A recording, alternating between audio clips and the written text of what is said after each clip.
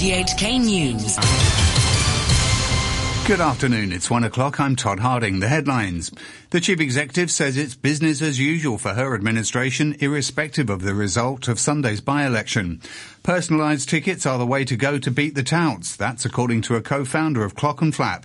And a court in New York is told that Hong Kong's former Home Affairs Secretary Patrick Ho was motivated by greed when he tried to bribe government officials in Africa. The Chief Executive, Carrie Lam, says the pro-establishment camp's victory in Sunday's West Kowloon by-election will have little bearing on her administration's work. She says the government cares more about whether the election was fair and transparent, and authorities will deal with any complaints. Mrs. Lam says every shift in the political landscape in the legislature doesn't have much effect on her work. Since taking office last July, I have adopted a very consistent approach in interacting with members of the Legislative Council, regardless of their political affiliations. So I've been attending more frequently meetings of the Legislative Council to answer questions and address concerns from members with different political backgrounds and diligently follow up on their suggestions and ideas. So this particular result of the by-election will not have any material impact on what I have been doing in the last 16 months or so. The relationship of pan-democratic stalwarts Frederick Fung and Lee Cheuk-yan seems to be unsalvageable. After their defeats in the LegCo by-election for Kowloon West, the pair used to work alongside each other in the pro-democracy camp until Mr. Fung decided to stand as an independent candidate in the race, even though Mr. Lee was already standing for the Pan-Democrats. Speaking at an RTHK programme after they both lost to the pro-government candidate Yan Chan, Mr. Lee said he had nothing more to say about his ties with Mr. Fung. But Mr. Fung said Mr. Lee may be his ally once again, and he won't hold a grudge against him. I think this time I am standing for the election because I don't accept and agree with the non-establishment camp that they're using some anti-democratic way to select the candidates. So if someday the non-establishment camp do come back, fight for democracies, and I think I can work with them to fight. A co-founder of the annual Clock and Flap Arts and Music Festival has dismissed concerns that personalised ticketing is too complex to introduce as a way to combat ticket scalping. CEO of Magnetic Asia, Mike Hill, was commenting after lawmakers yesterday criticised the government for being too slow to act against ticket touts. He explained how their digital ticketing platform, TicketFlap, discouraged scalpers. Because we allow people to change their name at any point up until the point that they scan it, what that effectively means is that if somebody was somewhat opportunist and entrepreneurial, they could still buy a number of tickets and then resell them. But because of the way that they have to have a direct line of communication with the person that's buying the ticket, which means that it's largely inefficient for somebody to do it on a large scale. So for the large-scale bot networks and ticket scalping agencies, it just becomes too arduous for them to do it. A New York federal court has heard Hong Kong's former Home Affairs Secretary Patrick Ho was motivated by greed to line the pockets of government officials in 2 African nations. It's the first day of his trial in a United Nations-linked case. Timmy Sung has details. Federal prosecutors told the juries the bribes were intended to land lucrative business deals and oil rights for a Chinese energy conglomerate, CEFC China Energy. They said Mr. Ho tried to disguise the bribes as charitable donations. One backfired when the president of Chad became furious and demanded to know why Mr. Ho was trying to pay him off. But the president was eventually persuaded to accept the $2 million in cash. But a defense attorney for Mr. Ho argued the payments to officials, including the Ugandan foreign minister, were above board to generate goodwill and long-term relationships. He told jurors not to trust a key government witness, Cheek Gadio, a former co-defendant, who agreed to testify against Mr. Ho under a no-prosecution agreement. Mr. Ho has pleaded not guilty to charges of conspiracy, money laundering, and violating the Foreign Corrupt Practices Act. His defense agreed before trial not to argue that the U.S. brought the case as part of a broader campaign against China, or that the timing of the prosecution was part of a broader political agenda. A mainland scientist who's been at the centre of a genetic modification controversy is slated to attend a summit in Hong Kong tomorrow. University professor He Jiankui, who claimed to have created the world's first genetically edited babies, is expected to give a speech at the International Summit on Human Genome Editing. The chair of the event's organising committee, David Baltimore, says he doesn't know what Mr. He plans to talk about, but says there are guidelines that scientists should follow when they conduct genome editing research.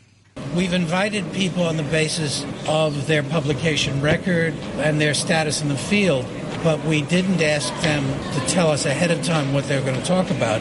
There is no formal moratorium.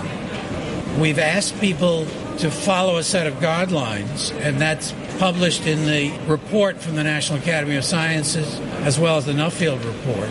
And we'll see what he says and whether that represents following those guidelines or not.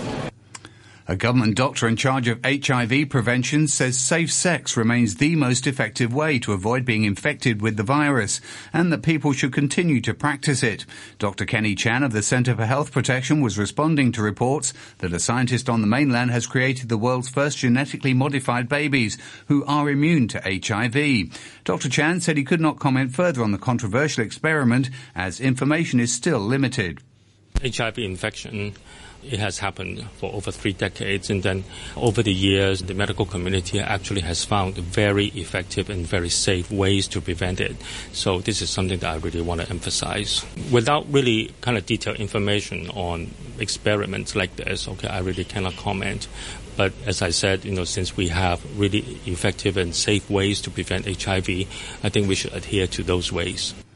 The centre reported 156 new HIV infections between July and September, a similar number to the same period last year. Turning overseas, President Trump has rejected a landmark US government report on climate change, saying he didn't believe it would cost the United States hundreds of billions of dollars a year by the end of the century. The report, by 13 government bodies, says rising temperatures are already contributing to more intense wildfires, storms and droughts. Mr. Trump spoke to reporters outside the White House. I don't believe it. No, I don't believe it. And here's the other thing. You're going to have China and Japan and all of Asia and all of these other countries, addresses our country. Right now we're at the cleanest we've ever been. The scientists involved in the report said the world was facing a climate crisis regardless of whether or not President Trump chose to believe it. Prosecutors in the US say Donald Trump's jailed former campaign chairman Paul Manafort has breached his plea bargain agreement by lying to federal investigators. Special counsel Robert Mueller, who's investigating alleged collusion between Russia and Mr. Trump's presidential campaign, said the breach meant there was no reason to delay Mr. Manafort's sentencing hearing. Here's the BBC's Dan Johnson. 2 months ago, Paul Manafort admitted fraud charges dating back before his involvement with Donald Trump's campaign.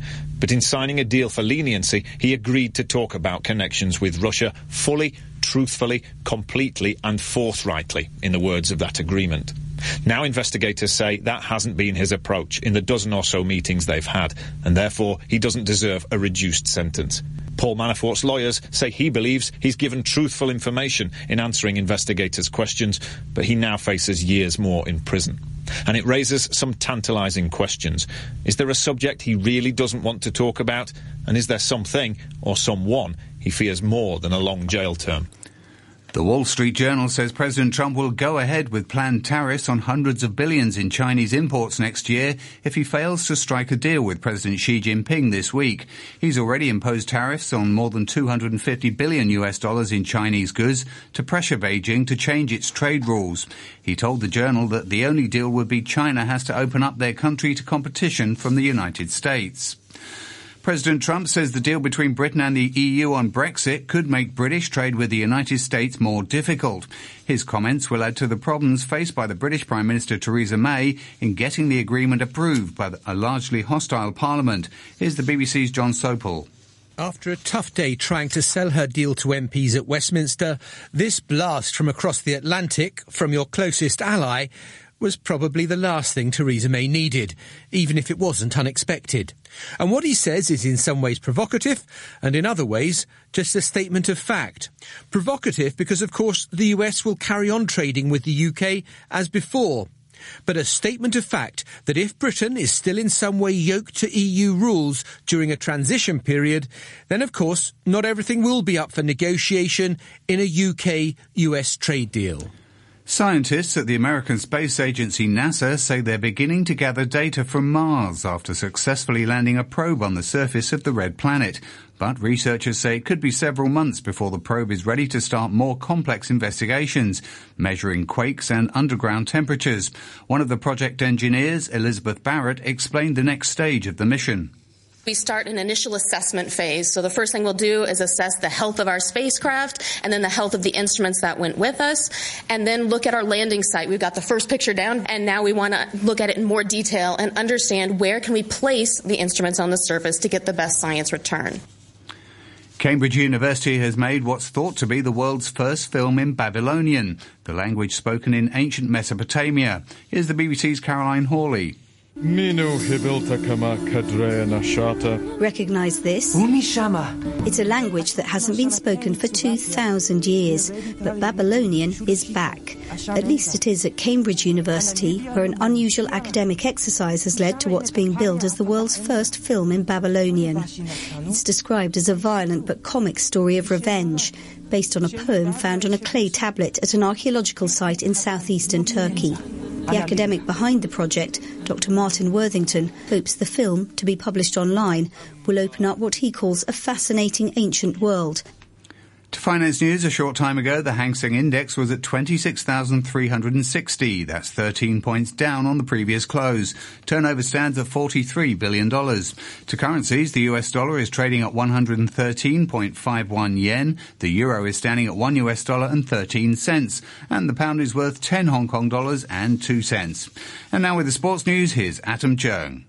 We start with football. Newcastle have won 3 consecutive games in the English Premier League after victory at Burnley. The corner this time is taken short. Ritchie then works it across and the glancing header is in. And Newcastle United, through Kieran Clark, increased their lead midway through the first half. Newcastle went on to win 2-1 and they're up to 13th in the table, 4 points clear of relegation. Burnley remain 1 point and 1 place above the drop zone.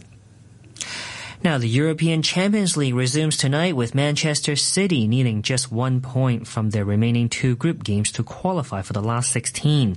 The Premier League leaders are away to Lyon. City boss Pep Guardiola says he wants to break his personal record for Champions League victories away from home. The last month was so good in our side, was so good. We play in a high level, scoring a lot of goals, and never, I think, in my career I won 3 games away in Champions League group stage. Never. I was 9 years in Champions League, or 10 years. I think I was able to win 3 games away. Meanwhile, Manchester United are second in Group H and favourites to progress alongside Juventus. United are at home to Young Boys of Switzerland. Manager Jose Mourinho says he wants his players to treat tonight's game like it's their final chance to reach the last 16. I want to forget that we still have a chance, that we still have one more match to play, and I want to play this game as is a knockout game. We have to win. To the NBA, where the Washington Wizards overcame James Harden's 54 points to beat the Houston Rockets 135-131 in overtime. John Wall led the Wizards with a season-high 36 points, including 6 in the extra frame. Elsewhere, Boston beat New Orleans 124-107 behind 26 points and 10 assists from Kyrie Irving. Charlotte held off Milwaukee 110-107. The Bucks' comeback fell short and they lost for just the 6th time this season. On the ice, Mitch Marner assisted on 3 goals as the Maple Leafs beat the Bruins 4-2 in Boston. Toronto's Russian defenseman Igor Ozhiganov got his first NHL goal, while Patrick Marleau recorded an assist in his 1,600th NHL game. And in baseball news, the Atlanta Braves have made a splash in the free agent market, picking up third baseman Josh Donaldson and catcher Brian McCann. Donaldson, the 2015 American League MVP, signed a one-year deal worth $23 million. McCann also signed for 1 year to play near his home. He was on the Houston team that won the 2017 World Series. The up-and-coming Braves are hoping to go one step further than last season when they won the National League East, only to lose in the division series against the LA Dodgers. And that's your look at sports. Thanks, Adam. And to end the news, the top stories once again. The chief executive says it's business as usual for her administration, irrespective of the result of Sunday's by-election. And personalised tickets are the way to go to beat the touts. That's according to a co-founder of Clock and Flap. The news from RTHK. Yeah, yeah, yeah. RTHK Radio 3.